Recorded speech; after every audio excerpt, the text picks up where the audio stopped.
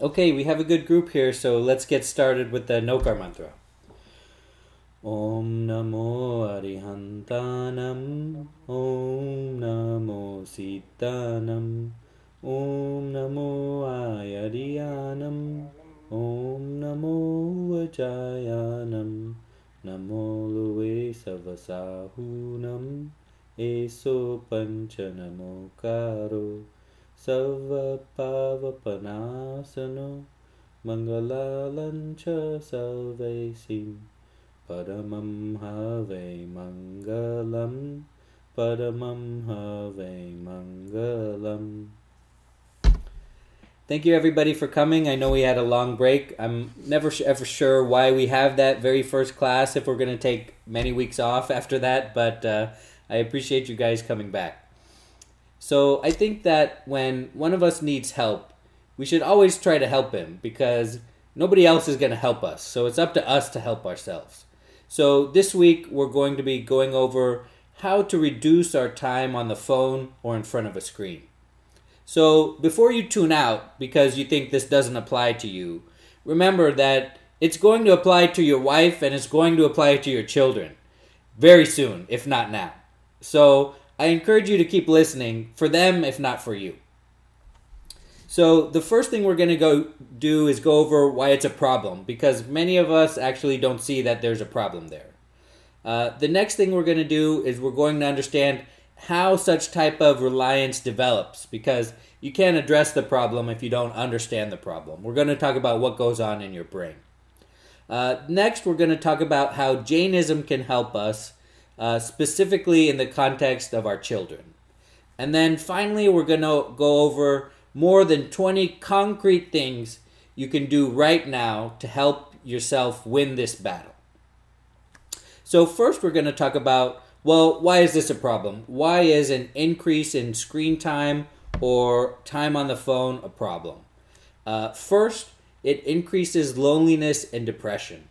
While it may seem that you are interacting with people online, that interaction is not the same as an interaction in real life. First of all, there's a limited communication that happens. As we know, over 75% of communication is nonverbal, so we're losing out on those kind of social cues. And also, that interaction is mediated, right? So if we take Facebook as an example, there's never going to be a dislike button on Facebook. There's only going to be a like button. And so immediately we see that the interaction between people are mediated by the technology. And that's not necessarily something that you want. And that's not necessarily something that helps people connect with each other. The only thing it helps is increased engagement with the technology, because that's what it's designed for. Next, these type of interactions fuel anxiety. Of course, we only see the best that people have to offer.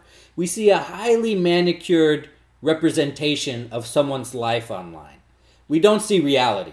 And it's important that we see reality because when we compare ourselves to someone else, which is inevitable, although we should minimize it, we don't want to compare everything, our insides, with someone else's manicured, manufactured reality, right? So that creates anxiety within us. Next, it increases stress. And specifically when you use your smartphone at work and at home. It kind of blurs the distinction between work life and home life. And you deserve to have that distinction there. You deserve time away from work. You deserve time away from work every day. And so if you don't think that you do, if you don't think that you can do that, I give you permission if you need permission. I give you permission to spend 1 hour a day away from your work responsibilities and away from your family responsibilities. And however you use that hour is up to you. But I encourage you to use it for exercise, meditation, prayer, and personal goals, all of which we discussed last time. Now, I know what you're thinking. You're thinking, Timur, you don't understand. These people give me money, right? Sometimes lots of money. So they can have my cell phone number, and not everybody gets that cell phone number. are the people that paid for the house I live in, they paid for the car I drive, they pay to put food on my table. But trust me, I understand. What I'm going to tell you is that that's the wrong mindset. That's all true, but that's the wrong mindset. You earned that money, but you didn't earn that money by always being available. For example, being available at 7 p.m. on a weeknight. That's not how you earn that money.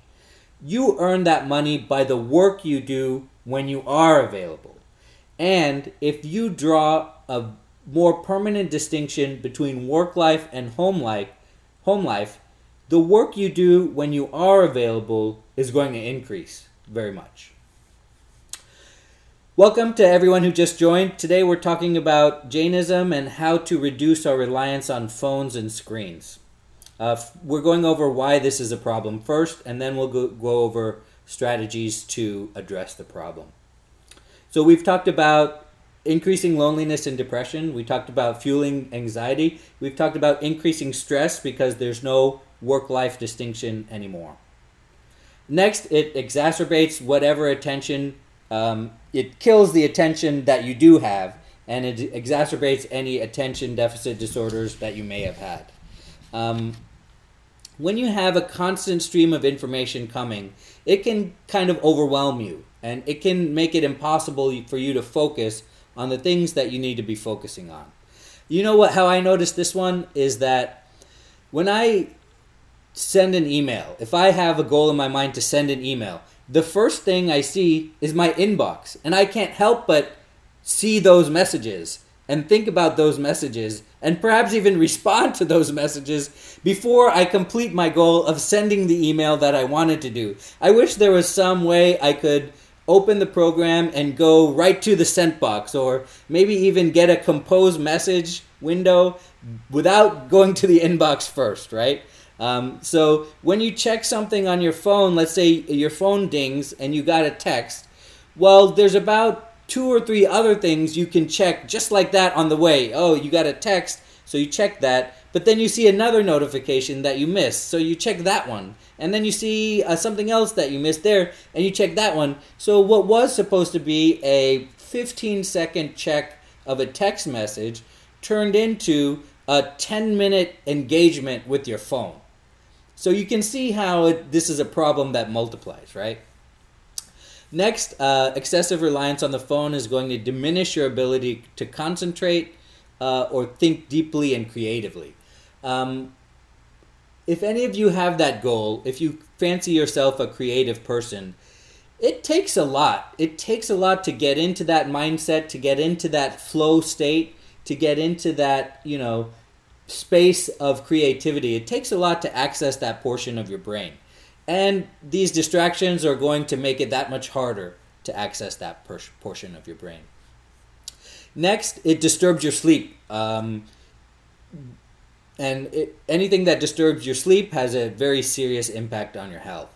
Every study that's ever been done that I've seen only reinforces the importance of sleep. I've never seen any study where they say, oh, you know what, actually sleep is less important than we've thought because of these and these and these reasons. No, it's always, we didn't know how beneficial sleep was. It's actually more beneficial than we've ever thought. And finally, it encourages self-absorption and narcissism, which I think is self-explanatory. So, does anybody want to push back at me? Does anybody think that this is not a problem? Or does everybody agree that this is actually a problem that needs addressing?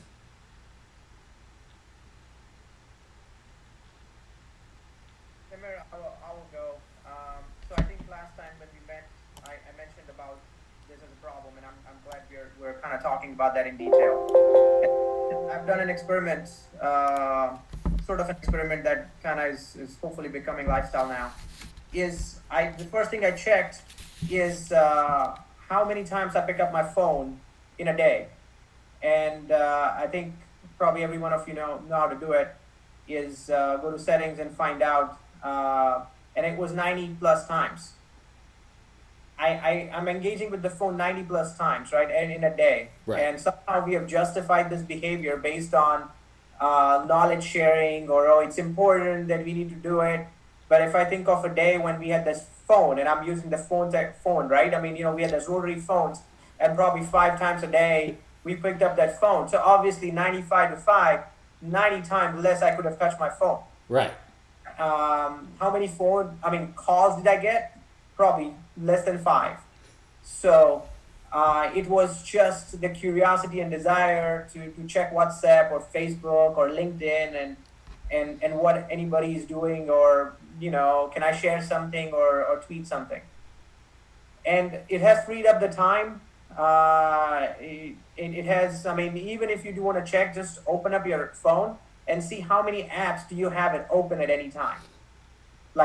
And you will see it's going to be multiple unless you are very particular about closing this app. So I am 100% convinced it's use of our time in a way that is not productive. It actually has it's a big distraction, like you said, that because, whether we want it or not, our brains are wired in such a way that, if somebody is having a grand birthday party for their kids or something, and, it's like, okay, something we can do for our kids as well. Well, it's not a Jainism way, right? That can take us away from what we should be doing and should not be doing. So that's just one example of how it distracts us. And there are a lot of other examples, but I am in complete agreement. It is a distraction. And I have experienced, one last thing I'll say, that I have experienced checking news before I go to sleep. Neutralize that thought. And I justify that sometimes. I watch Pull-Up Times of India because it's the beginning of the day there. And it just, now it could take an hour before you can go to sleep now, just because of that thought of flipping to that website. So right. I think the more we can do in that front will be better for us as a human being, definitely. Great. So let's try to understand what's going on in the brain to try to help us understand the problem. So the cell phone addiction functions like a gambling addiction. That is, let's take the example of a slot machine. A slot machine operates on what's called a variable reinforcement schedule. That is, you access the machine, you don't know whether you're going to get a reward. And if a reward comes, you don't know how much it's going to be. So when you access your phone, sometimes you get a reward. The reward is a text, an email, an update, social media post, something like that. And you don't know if you're going to get it every time you access your phone, and you don't know how many times you're going to get it. That's called intermittent reward. And this idea of intermittent reward is very important. Believe it or not, intermittent rewards is how they train animals at the zoo. So usually when they train animals at the zoo, they use food. But what happens is they found out then when they gave a predictable food schedule, such as you do this task, you get 1 item of food. You do this task, you get 1 item of food. You do this task, you get 1 item of food. The animals weren't interested in the tasks anymore because the rewards were too predictable. They became boring. The rewards were just another fact of life. But when they mixed it up to this intermittent reward schedule, you do this task, you get 2 items of food. You do this task, you get nothing. You do this task, you get a whole day's worth of food. Well, now all of a sudden the animal is very interested in doing these tasks. And so Facebook is training us just like the zookeeper trains the animals at the zoo with this intermittent reward schedule. So each of these little rewards, now instead of food, they trigger a dopamine release in the brain. So the 4 major pleasure chemicals of the brain are dopamine, serotonin, oxytocin, and norepinephrine. And they do different things. And so for our example today, we're going to concentrate on dopamine. That is, when you check your phone, you get a release of dopamine. And here's the thing. While you're checking your phone, before you actually check your phone, that is, during the anticipatory moments of checking your phone, you get twice the release of dopamine that you do when you receive that text. So let's say you start typing in the password on your phone. Let's say you receive 2 units of dopamine. You receive a text, you receive 1 unit of dopamine. That means the anticipation is better than the thing itself. Now that creates a vicious loop of where you like to check your phone, even though nothing may be there. So this is a type of intermittent reward schedule that occurs in the brain. Dopamine is the reason we seek out more food and sex. So it's a very powerful chemical, and it has the ability to alter our behaviors for our entire life. Once you start seeking dopamine, you seek more and more, and it becomes harder and harder to stop because life becomes boring without it.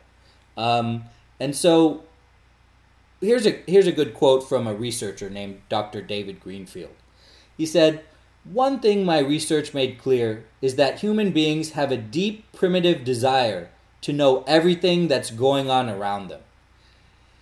So these social media companies have hacked into our desires. And as we know, there's no greater way to change your habits than to hack into one of these deep desires of food, security, sex, safety. And this one has, and social media companies have hacked our desire to know everything that's going around us. It's about control, right? We want control. So our brain evolved under circumstances where somebody half a world away in a different country could have no effect on our life. Okay, let's just pick any country, okay? Let's pick China, okay?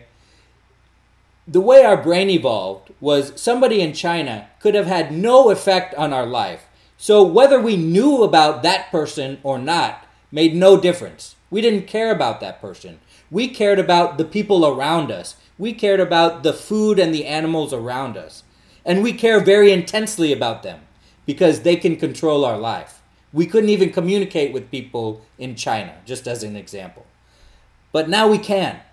Now we know what's going on there. Now we know what's going on in India. We can read the news there. Now we know that that person, people over there, can affect our life. Well, now we're very interested in what they're doing because of control. We're very interested in knowing all the little bits of information that could control our life because we want to take control of our life. So that's an instinct that we grew up with, and that's an instinct that social media exploits. That is this fear of missing out. That's one kind of example, specific example of this overarching topic about control. We have this fear of missing out, so we like to check our phone to see what's going on around us. But the thing we have to realize is there's no way we can receive all the information that is available anymore to us. Once upon a time, we could take in all the information about things that could control us. Now, no longer the case. We cannot take in all the information about the things that can control us. And we have to be okay with that. So questions about how this intermittent reward schedule works and how this addiction develops in our brain.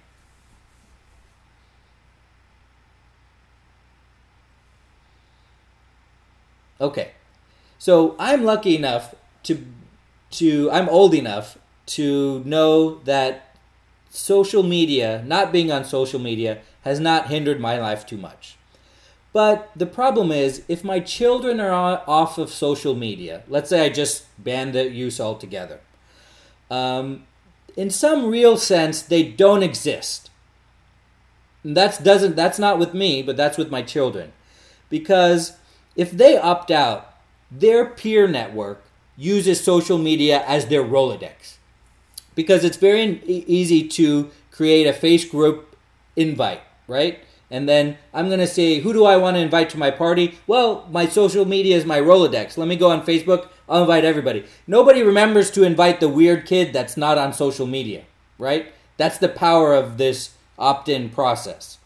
And so if they want to be part of that thing, well, they have to be on there. And if they're not on there, they don't exist in a real sense that doesn't apply to me. The problem is, of course, by participating, we're pitting our children against companies that devote billions of dollars into exploiting their insecurities to increase their engagement on social media, to use them to sell advertising, and to sell their data to other companies that also want to exploit them. They have no chance. They have zero chance. This is not a David and Goliath situation. This is an elephant stomping on a blade of grass situation if I'm putting a 13-year-old against these billion-dollar companies. The government's not going to help us. The regulators have been bought off and captured.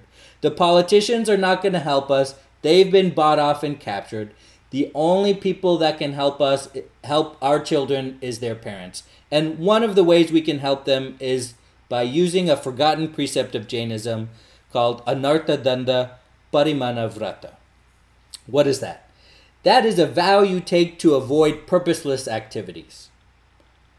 So a lot of young people know that, scrolling on my phone wastes my time, time is the most precious thing at all, of all, and I'm wasting my time scrolling on my phone. But we can reinforce to them that, scrolling on your phone is a sin because it is a purposeless activity. You could use that time so much better because, as we've discussed before, life is a brief opportunity for nirjara, right? You have to realize how precious this time as a human is. And if you viewed yourself as a soul, you would realize that wasting time on your phone is wasting time that you won't get later because you won't be in a human form to perform nirjara. That is, doing purposeless activities is a sin. And that's one way we can try to stress how important it is because we've already discussed that they have to be on there. So we can only give them weapons to try to fight this battle on their own. And those weapons will help safeguard their attention. We want to tell our children to be conscious of the situations and that make you want to reach for your phone.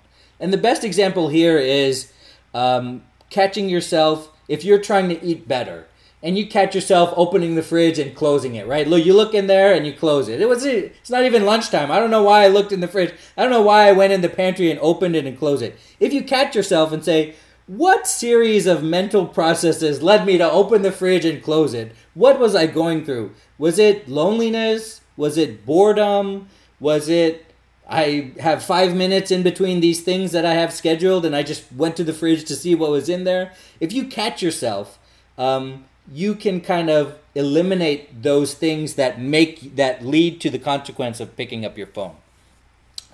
Another thing we can tell our kids is to be strong when your phone beeps or rings. That is, if it beeps and it's on the table over there, let it beep. Let it be over there. And notice what feelings you get. Notice the urge to check it come up within you. And notice that it goes away. And it's going to be like a muscle. Just like meditation takes practice, this is going to take practice. That is, you let your phone be your phone and you let it be over there. It's doing fine over there. It'll take care of itself. You don't have to be on the leash of your phone. One thing we can do with our children is, of course, lead by example. If our phone beeps, we let it beep. It's over there. We're engaging with our children. So questions about that. We have a lot of time left. I wanted to save the majority of our time to go through concrete actions we can take now, specific things we can take now. So questions about any of the previous before we get into the really specific ideas that we can do now to help combat this problem. I'm not sure, you may have already done this one, but you may have already watched, there is a Netflix program called Social Dilemma. Ironically, I watched that last night, and what you have mentioned is to the point, so accurate. And I made sure the kids watched this program with us. It was a little disturbing at times, especially for 11 years old. Right. But what you are mentioning, what you are saying is so accurate, and it's actually scary at times. The social media, including and everything that we touch nowadays, has created this this monster among us that will have some serious impact on the society if something is not done and not done correctly. That's how I personally I feel that. And this AI and the machine learnings and everything is against us. I mean, we will still have a way to think through these things, but for kids, it's going to be very, very hard, like you said. So I agree with everything what you mentioned on this one, and there are a few recommendations in that program too. Hopefully, we'll go through those things, and I'm eager to learn more about that thing. But yes, I think I will highly recommend. I will send that link out after this call, after our conference, that I would recommend every single person who is listening in on that group, because that applies straight to us. Every single person who has a phone, it applies to us. And what a better way to do it than Jainism. That is perfectly put in place. So I appreciate you picking up this topic today. I think it's beautiful that you watched it with your kids, because so many times, like if we had watched it ourselves as parents and we go to the kid with that information, they just tune it out because of where it came from, right? They just in one ear and out the other. But if it comes from another source, it goes maybe to a different part of their brain, and maybe they take it more seriously. Because we're always telling them things they can't do, and half the time it's things they could have done anyway. So, no, you're absolutely right. I think it creates a different mindset once you go through with them. And like I said, for smaller kids, it's still way, way too high for them. But I think once you go through it, once you as an adult start following through it, I think the habits will be developed within the family, and which will go a long way. Right. Okay, so let's talk about... One thing you said is interesting, that it's an addiction. And something in me made me compare to, like, drugs or other type of addiction, whether it's video game nowadays. There's actually a therapist, doctor therapist I know, that he concentrates on video game addiction and things like that. So obviously the problem, it seems to me, at least in my mind, that this addiction is closer to more people than drugs or video games or anything else like that. And what was interesting to me, that I've heard pronounced Jain Acharyas talking about sex during the recent pollution. And I didn't get that. I wasn't expecting that, and it was a bit of a surprise for me. And then coming to find out, that has become a big issue now, with everybody having technology in their hand. And that's becoming a big problem in India. I'm sure other places as well. But, it's getting to a point, like you said, that it can kind of almost to a point, have a major impact on us. And that is also one of the examples of what is happening in the society because of phones and technology. That I think we praise that on technology on the good fronts, which we all, I think, agree on, that that's why we are here together even in such environment. But the downside of it is as scary with the social media and other advancement of which I think it's a product of technology. But I would love to see this Netflix series and learn from it as well. And I could completely agree that we need to address it. Otherwise, it's going to take over us and our family and society sooner or later. There is one quote in that one, I think I remember, that says that there are only two industries in the world where the clients are called users. One is the software industry, other one is illegal drugs.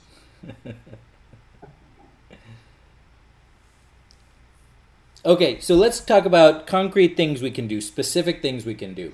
Number one, that is restrict your cell phone use to some areas of the house. That is, don't allow the cell phone in the bedroom. That is, you can use it anywhere, it can go anywhere in your house, but once you enter the bedroom, then keep it on a table right next to the doorway of your bedroom. That is, so you won't decide to have it in a place where you sleep, so it will help with your sleep. You won't decide, and you can have an escape from your phone. If you feel like, oh, things are building up, then you put it on the table and you enter your bedroom. And you will feel a difference. You will physically feel a difference. You'll physically feel some kind of burden lifted from you, believe it or not. And have you ever, and it works too. It may seem like it doesn't work, but it works too. Have you ever been doing something and you went into a room and you said, wait, why did I come into this room? I don't know. I have no idea. I was thinking of something and then I came into this room because I wanted to come in and now I don't know what it is. Well, you know why that is because of the doorway of the room. That is, the doorway of the room physically separates, it's open, the door's open, but it physically separates one environment from another environment. So if you train yourself to do this, to leave your phone outside of the bedroom, you will physically feel a difference in that same way when you come into the bedroom. Next, don't use your phone as an alarm. Remember how we always say there's a right answer to when you pray, and that you pray in the morning and you say it out loud because you want to start your day with a certain mindset. If you pray in the evening, it doesn't do anything for your day, and the prayer doesn't do anything then. You pray in the morning because you want to start your day with a certain mindset. Now, if the first thing you do is engage with your phone to turn off your alarm, you're starting your day with a certain mindset that says, this is the most important thing. And not only that, a lot of times we turn on our alarm and we go right to the news, or we go right to what's been going on since we started. You don't have to use your phone as an alarm. It's a $600 piece of equipment. You can still buy a $10 alarm clock to keep by your bed. Okay, so don't use your phone as an alarm because that sets the tone of your day. How about you start by praying in the morning instead of engaging with your phone? Next, turn off as many notifications as possible. I know it's tough, and they make it tough on purpose to try to figure out these notification settings. It's hard on purpose because they don't want you to turn off notifications. So here's a couple of tricks. First, try turning off all your notifications and then see which ones you quote unquote need for your work or for something and just turn those on rather than deciding which ones to turn off. Turn off all of them and decide which ones to turn on, okay? Next is figure out on your phone what the difference between a sound is and a vibration and a beep. There's different kinds of notifications, and make sure you use them for different things. And next is figure out what silent is. That is, a lot of young kids do this. So we could definitely learn from young people that silent is not vibrate, because you can still hear a vibrate if your phone is on a table. Silent is just that. It's silent. There's no vibration and there's no sound. Well, why do young people keep their phones on silent? And I mean everything is silent. The phone ringing is silent. The texts are silent. The notification from apps are silent. Why do they keep it on silent? Because they know they're going to be accessing their phone like 10 times a day, if not more, right? They already know that. In 5 minutes, they're going to look at their phone. So they don't need to know if there's a call because they're going to look at their phone and they're going to see a call. They don't need to know if they received a text because they're going to look at their phone and they will see the text. They don't need to know if they received a notification from an app because in 10 minutes they're going to look at their phone. So for these 10 minutes, they can, concentrate on whatever it is they're doing. So use the silent feature on your phone. Next, don't use any screen 1 hour before bed because it changes your circadian rhythms. And this is one thing that I do. I use a blue light filter. And now I just use a blue light filter all day. And it eliminates all the blue light and it gives a kind of yellow tint. It may look ugly to you at first, but you get used to it. And then once you realize that your eye strain has been reduced, you'll never go back. Install software or apps that monitor how much screen time or smartphone time you use. So if you put it in numbers, here's the first thing that people say when you're trying to lose weight, is that write everything you eat down. Just write it down. We're not talking about counting calories yet. We're not talking about reducing your diet yet. Just write it down. And people are so surprised when they have to write down everything that they eat. People are so surprised when they look at it at the end of the day. They're saying, how could I have eaten all this in one day? So if you have the data available, as Mihir mentioned, about how many times you pick up your phone, you might be surprised. You might be very surprised. Okay, so the internet is the world's largest slot machine, and the smartphone is the world's smallest slot machine. So remember that. Remember we talked about intermittent rewards. Next, consider using the color settings on your phone to turn your phone into black and white. You're not going to be losing any notifications. You're not going to be losing any information. What you will be losing is the colorful wonderland that your phone is, that you like to engage in, that you like to become a part of, that world where you like to access. It looks boring, and hence you hopefully won't want to access it anymore if it's all black and white. Create a list of things that you and your child can do that doesn't involve a screen. That's great. I like that one. I like this next one too. Learn to tolerate boredom. So we used to be bored. Does anybody remember that feeling anymore? I don't have enough time to be bored anymore. But when I was a kid, I remembered I was always bored. And learn how to cope with boredom. Learn to be bored. In fact, if you learn how to meditate, you'll never be bored again. Because you will always be monitoring your thoughts and you'll be like, why did I just think of that? What series of thoughts led me to think of that thought? If you learn to meditate, you'll never be bored. But for our kids, tell them that they have to learn how to be bored. That is, learn how to cope when you're bored and don't immediately reach for your phone. And this is the deal, right? This is the real life. It's like, oh, I have 5 minutes in between this thing, or I'm standing in line at the grocery store. How are you going to tell me that looking at my phone is a sin? I'm just killing time until I get into the front of the line.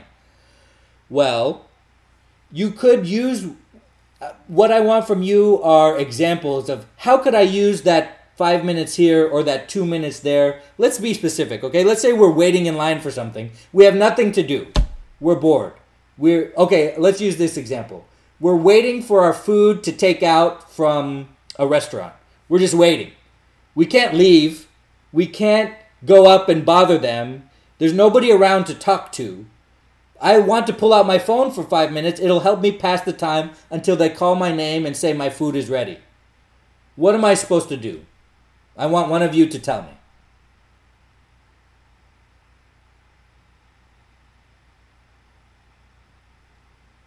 Keep a book in the car. Read a book.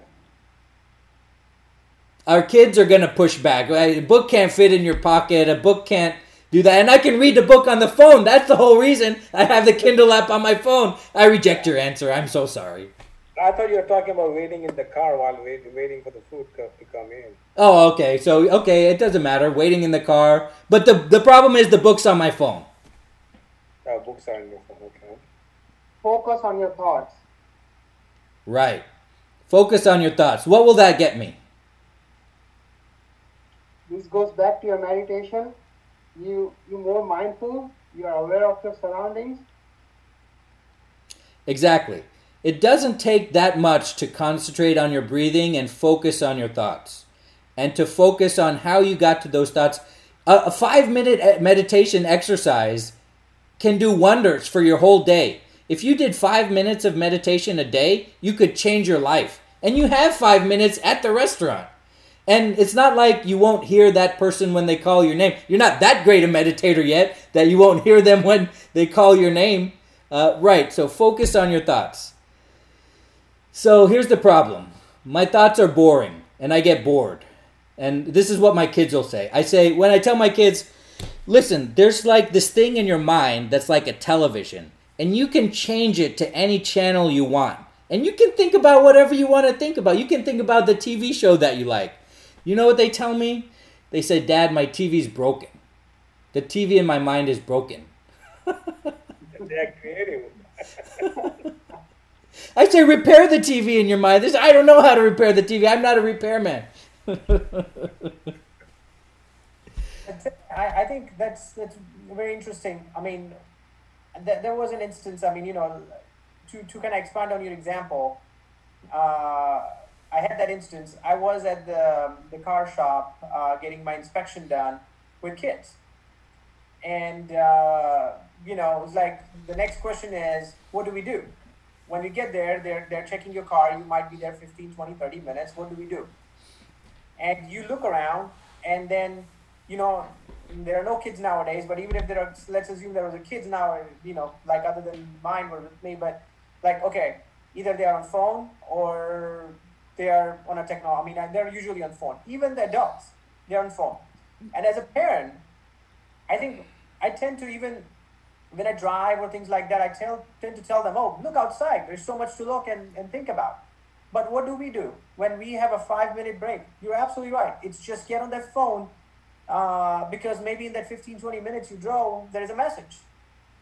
So I feel sometimes it's a hypocritic behavior when we do something and we ask our kids to do something else. That happens more often, and that's partially because in our mind we justify that because we're an adult, we are allowed to look at our phone more often, whereas since they're kids, they have to look outside the window. And sometimes I catch myself, but still that pressure is so much. Maybe that's dopamine that I'm wanting, with the urge to look at it, but it's a challenge. I don't know how to solve it, but and the kids come up with the creative answers with a lot of different things, because you're like, oh, you do it all the time, and that's not a creative, but sometimes it feels like, oh yeah, you're right, and it comes out a different way, but it's a true problem.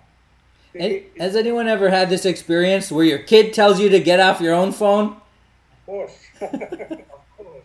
Yes. Yes, all of us in the same boat. Every day I've been told that. So it's interesting that, looking back, my kids goes to a certain school for the dance, and twice a year they have a program that they perform in Wortham Theater, and they go for rehearsal. And rehearsal is 6.5 hours long that they have to sit there. No food, no drink, unless you have some allergies, and no technology is allowed. And their performance itself is less than 10 minutes in like 3-4 different shows, right? So I always wonder and tell them, like, how do you kill that 6.5 hours over there with your performance being only 10 minutes? Yes, you do change this and that, 30 minutes max, 6 hours. How do you do it without, you cannot interact with this COVID, you cannot interact with anybody, you cannot do, so every single kid either have an activity or they just talk. They just talk out, come up with the stories, talk about their lives, talk about something, and they kill 5 to 6 hours. But the key on this one is they're mentally ready to do this ahead of the time, not on the spot, but ahead of the time. So I think more importantly is we need to be constantly reminding them that that's going to happen. You're going to go to the mechanic shop and it's going to be an hour long. You can think through it ahead of the time, and if they're mentally ready, they would be able to do it. And so do we. We need to do the same thing ahead of the time. Get ourselves ready before you go there and say, this is what I will do or I will not do. That might help. Hey, this is Go ahead, Chintan. Okay, just real quick, sharing my experience. I personally feel sometimes, obviously, I won't lie that I caught in the same boat where kids do tell me, and 3 out of 5 times I say you're right, and I stop whatever I'm doing. But a couple of other times the expectation is set in terms of that, hey, it's not like work related, but something that I'm looking for that is apt to the situation that I have to, and it won't be long. It's unless you're like, on the phone for hours long. And then the kids do understand that during work time, like, you have to look at the phone, you're looking or researching something, versus playing a game and getting addicted to that game aspect. So, and I've showed my phone to the kids. I don't have a single game at all. It's mostly all utility apps, and obviously I do agree to them that, yeah, I cannot be always doing some utility related stuff or things like for planning and whatnot. So at our place, the expectation is during the evenings, yeah, you reward yourself by that 5 or 10 minutes for every hour. And then after a certain time, or either at the dinner table or whatever, absolutely no use of phone. That's great. That brings up another point. We talked about restricting the phone use from geography, from your bedroom. But restricting a time is also very successful for most people. No phones during dinner time, no phones during important times, and then using it as a reward for, okay, we got through that. Now we can set aside 5 minutes for this time to do these things, to check our messages. And that way we make it a healthy kind of interaction.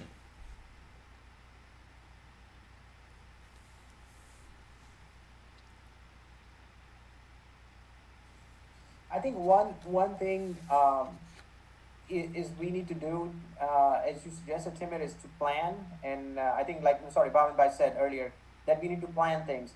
And, going back to my mechanic shop example, I mean, there was so much to learn and observe, as they have a glass window and you can see through how they lift the car and why they have a basement. And we had a great conversation afterwards. But what I had to do was remove that urge of looking at my phone and check my things. And then after you get into it, it's a beautiful experience. But that is where we are, we are kind of prisoner or hosts of that, of this phone and technology and social media, that we need to break those barriers. And I think it's hard to do. And I think with the help of Jainism and, meditation focus, I think we can do it. It's hard, but I think we can do it. And engage in more productive activity rather than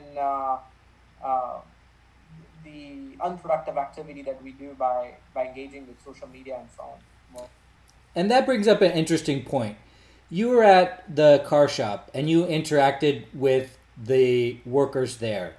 I don't think that many people would do that. I think they would feel like, it's not my business, or I don't want to, or I'm scared a little bit, or to do that interaction. And let's say there was other kids there. What are the chances that the kids would have started playing with each other? If it was a different time, it would be 100%. Like, I'm bored, you're bored, what's your name, blah, blah, blah, blah, blah. Let's play together. Obviously, it's different in COVID. I was at the passport office just the other day. We met a family there, and we got to talking because it was like 2 hours delayed. I had an 11:30 appointment. We didn't get out of there until 2. And the kids were talking, they were playing with each other and they were doing that. So what are the chances is that there has been some degradation in our ability to do that in real life with other people. You kind of, it's not like an introvert extrovert thing either. It's like, what are the mechanics of introducing yourself to somebody, of finding common ground, of finding a similar topic to talk about that's not like religion or politics or something. At the car shop, it's natural that you would talk about cars. At other places, it's natural you talk about other things. That's a skill that we have that we can teach our children. And that's something explicit. It's not something, you'll learn it as you grow up. No, here's how you do it. You introduce yourself to another kid. You say, hi, I'm blah, blah, blah. What's your name? Or, hey, I'm doing this. Do you want to play? Or, hey, let's play together. That is something that's a skill you can learn. And it's a skill you can practice. And that's something that maybe people don't teach each other. Or maybe they thought they would get it by osmosis or doing something like that. But it's clear that that's not happening. It's clear that you need to teach your children, say, well, how to navigate these social activities, not only navigate it, but how to initiate them and how to follow through with them and how to conclude them. We've all been to a party where I don't know how to get out of this conversation, I'm stuck in this conversation. I need to get out of here and talk to somebody else. We don't know how to do it. It's a social skill that you acquire.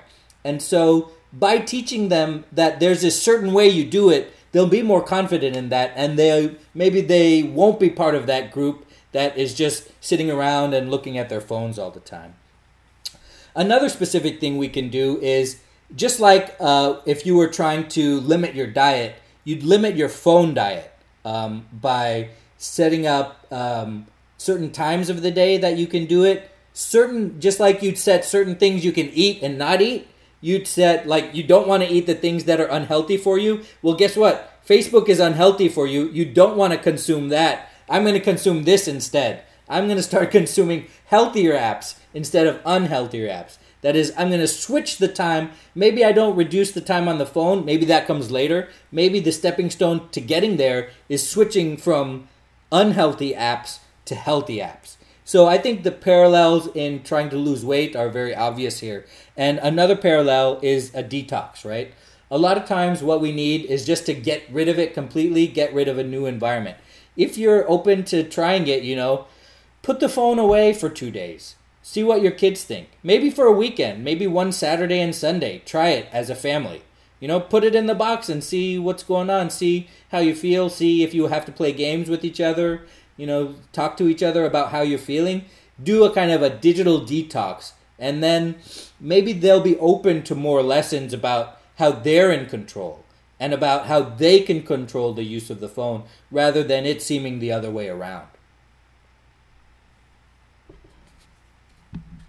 But Timur, isn't that one thing that I'm struggling with, and more so with working from home, that if you don't answer something immediately, then it's considered that you are not attentive, or you're perceived as that, or at least my perception is that now expectation is now people can even see whether it's a text message or email when you have seen it, and you are expected to respond it right away. It's that urge that if I respond to somebody a day later, I have to say sorry first because I didn't respond it soon enough.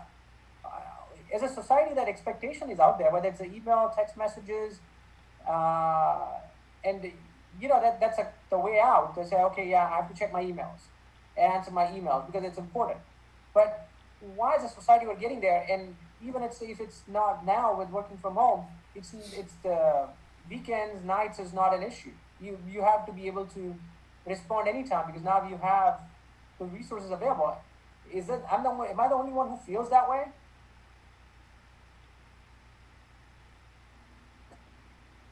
Mihir, I can tell you that I used to be like that once upon a time. Definitely my job roles switched, that helped quite a bit. But I also learned to say no, and besides saying no, I also learned not to set expectations to answer immediately. And during meetings or with project teams that I work with, the expectation is if it's urgent, you'll call me twice, or you'll text message me, otherwise it's emails. And if it's emails, you write urgent. And if you set an expectation that you're answering after an hour, after a couple of hours, it takes time to build on that for others to understand that, but it automatically sets that expectation. And personally, as long as you're delivering, you being myself or oneself is delivering, working, everyone acknowledges it, I think it's easier to get out of that problem. There are a couple things going on, and I want to try to delineate these differences.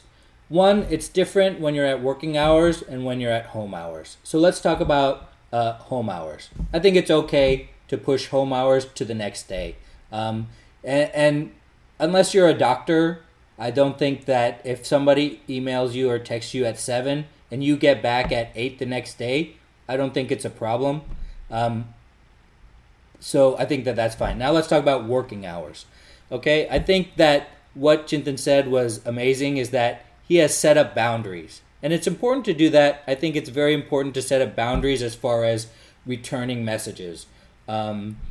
Also, in addition to boundaries, I think it's important to see, well, the difference between checking and responding. And it's going to be different for everybody depending on your workflow, right? Well, I can see an email come in and I'll make a note for later and I'll continue what I'm doing versus me having to respond right away. So those are two different things that we're going to have to navigate. And also, I think it's more of an issue. You say that there's that expectation there. There's that expectation there because you have that expectation from other people. So you expect other people have that expectation from you. My guess is that unless it has been clearly communicated to you that I expect you to respond within an hour to my messages from your direct boss, that expectation is more something that you have of yourself, or you maybe wrongly think that other people have of you. I think that first we need to stop apologizing. If you get back to a text within the next day. Don't say, oh, sorry, I was doing this. Here's your answer. Just give the answer. First, stop apologizing because there's nothing wrong with it. Second is to create that, as Chintan mentioned, create that expectation of, hey, you got one business day for all kind of responses. Depending on your industry, that's usually good enough. Okay, is that one business day you'll get the response, unless it's something that you're working on intimately with somebody else and you're collaborating with, and you go back and forth multiple times during the day. That's going to be different for everybody. And so how do we break free of that expectation is to think about the importance of the thing. One thing we can do is to think about the big picture, right? I want you to note each time you have that, just like we talked about writing everything you eat down. Well, write everything all the expectations you had. Like, did I really have to get to this right away? What would have happened if I did this? And as you look at the bigger picture, I think you'll start to see that it is not as urgent as you think it is. I don't know your specific situation or the specific situation of everybody here. And in some cases, yes, there are. And that's why I can't give you a blanket answer, right? That's why I'm just giving you ideas to think about it differently. I suspect that the way it will go is that I probably don't need to respond to everything at a certain time. So what I can do is use this 1 hour and a half to concentrate on what I'm doing, and then use 15 minutes at the end to reply to everything that came in. And then make that be your loop. Do that 3 times a day, and that's your working day. So I think that's one way to get over that. Thank you, Timur, and thank you, Chintan. I think that's really helpful, and I'm going to try to. That's my next attempt. I'm going to try to implement it. I know that was like a really convoluted answer, but it's a different answer for everybody, and so I wanted to try to give actionable advice. Does anybody else have something more succinct they can use to respond to that? That is, how do we deal with that expectation of being available at work? And how do we set up those boundaries?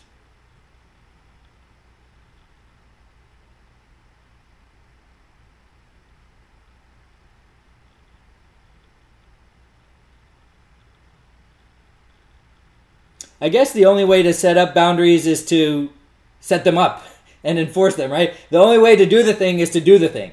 And I think that happens a lot. That happens quite a bit. So thank you, everybody, for your time today. I really appreciate your attention to this important topic. And I think that whenever one of us needs help, we should always try to help each other because nobody else is going to help us. Thanks, everybody, for coming today.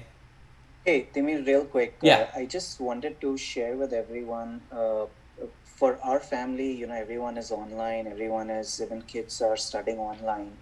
What helps us is in breaks, like, if we splash water on the eyes, and it helps to refresh, and it also helps with that, the stress and the strain in the eyes.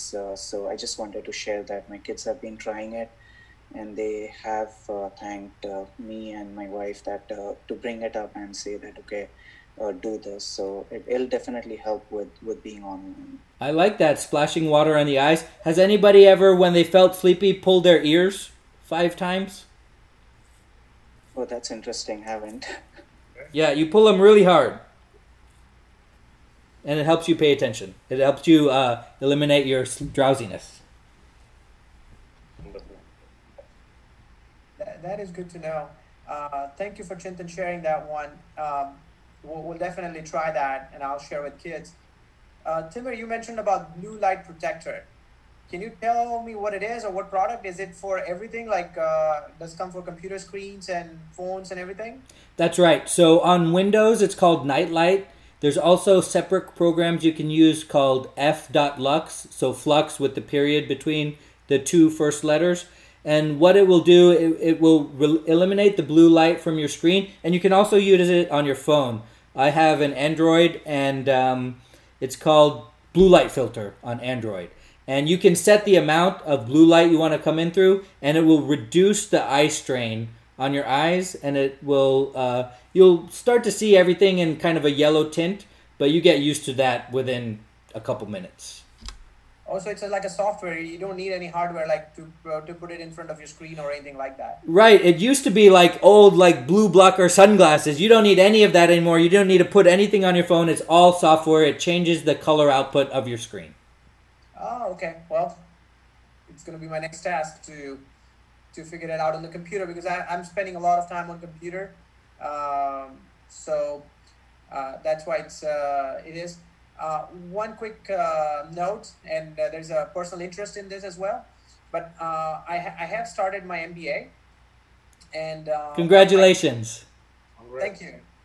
One of my class is accepting real world problem or issues, including nonprofit. So I have reached out to Jayesh, and obviously I'm working with company, but there's always NDA agreement and things like that. But if anybody has a problem, and if we have a problem that we want to solve or come up with, where a couple of MBAs can work on it and provide some solution or some guidance, let me know. And I am hoping that we'll find something from JSH that we can work on it together, as a team. But if you have some ideas, something where you need help with, or something that you run into it, if you have time, that some other input can help, please let me know. Sure thing. And write up a little blurb about it and use our Dad's Class WhatsApp group and let everybody know. Okay, I'll do that. Thank you, everybody. Thank you. Thank you. Thank you. Thank you.